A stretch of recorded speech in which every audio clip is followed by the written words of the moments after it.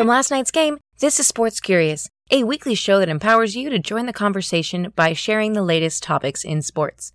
Thanks for joining us this week. I'm your host, Amy Butchon-Siegfried, and this week we are talking about all the things you need to know around college football bowl games. Now, why is this important? Well, there are 40 games between December 15th and Monday, January 7th. So there is no escaping the conversation if you'd like to. We're helping you combat that awkward holiday party small talk with 5 quick points. So with that, let's get started.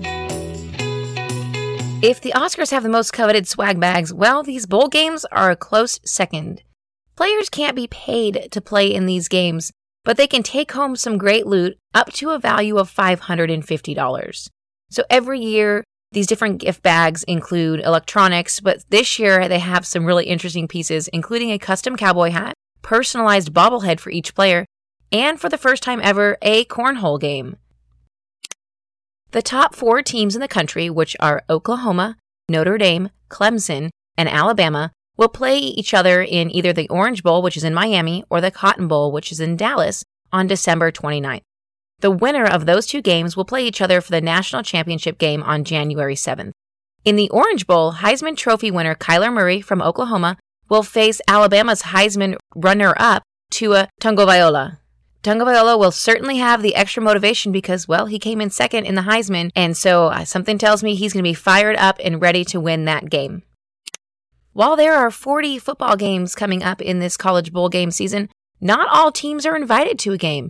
A team has to have a 500-plus record to be considered bowl eligible. All that TV exposure, additional revenue opportunities, and a chance at a title does not come without a price tag, and that price tag is winning. I found this really interesting. Quite a few players who are eligible for the NFL draft and aren't playing for the big national championship title are choosing to sit out of their bowl games. That way they can avoid potential injury and focus on the NFL draft. Nothing like there's no I in team, huh?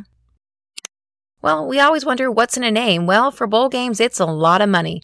The bowl game committees will do just about anything to please their title sponsors, including naming the game itself something quite random. The most memorable bowl games this season roll off the tongue like Bad Boy Mowers Gasparilla Bowl. That's a fancy one we'd want on a t-shirt.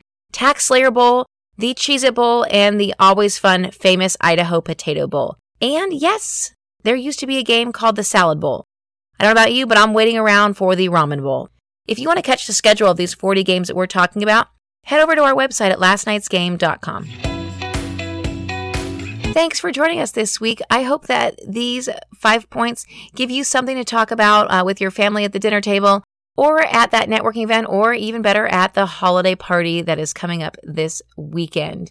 If you like the free content you receive every week, head on over to iTunes to rate, review, and share the podcast. Of course, while you're there, hit subscribe so you don't miss out on anything the upcoming weeks. We will keep you posted over the holiday season to make sure that you have plenty to talk about, including something to talk about with your New Year's Eve date.